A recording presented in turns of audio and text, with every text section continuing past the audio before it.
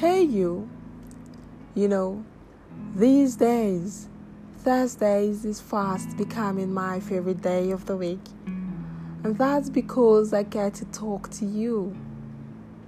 Although the communication seemingly is one-sided, but truthfully, it's more than a current task. You see, I'll never know any art or science more satisfactorily quirky with a whole as complete as food. The main inside, flavor and taste. I'll get quick to it. How about an exercise? Would you mind shutting your eyes for a bit?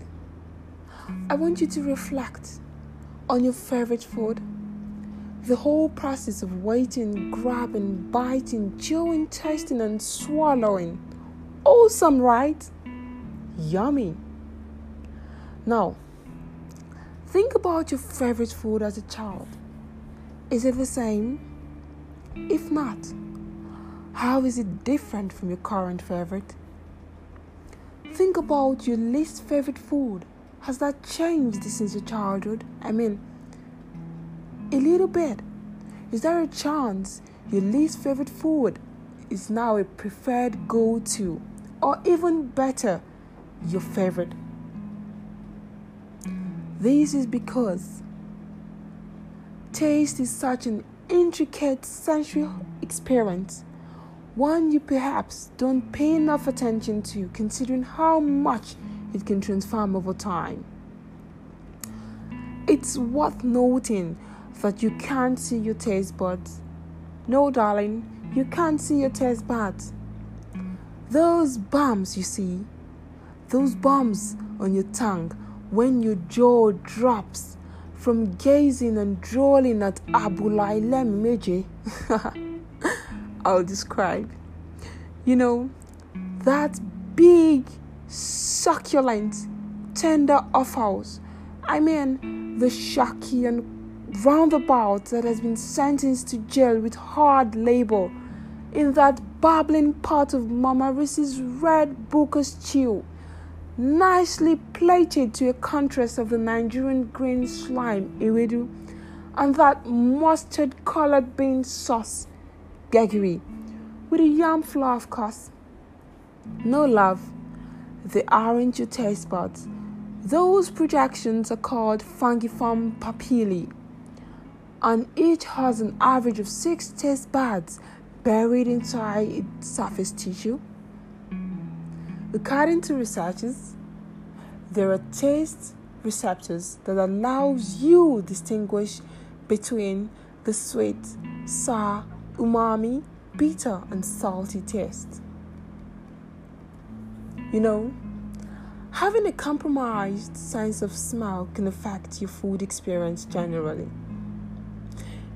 You may still experience sweetness when sucking on the juice of strawberry, but you might find it a challenge to identify that it came from the juice of a strawberry. Interesting, right? I know. But did you also know that your taste buds go through a life cycle where they grow from basal cells into taste cells and then die eventually?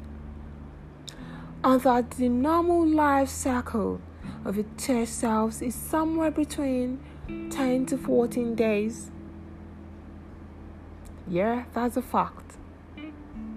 However, burning your tongue from hot food can kill your taste cells. But interestingly, they grow right back. Which is why the ability to taste doesn't diminish with your age. Not at all. I'm sure your mind is somewhere wondering, asking questions. Allow me make a bet. The questions you're asking would be, how do you unstuck your flavor profile? Retraining your taste buds so that they are more receptive to new flavors.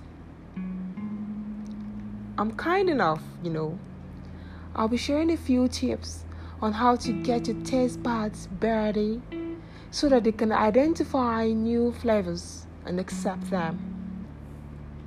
Our goal.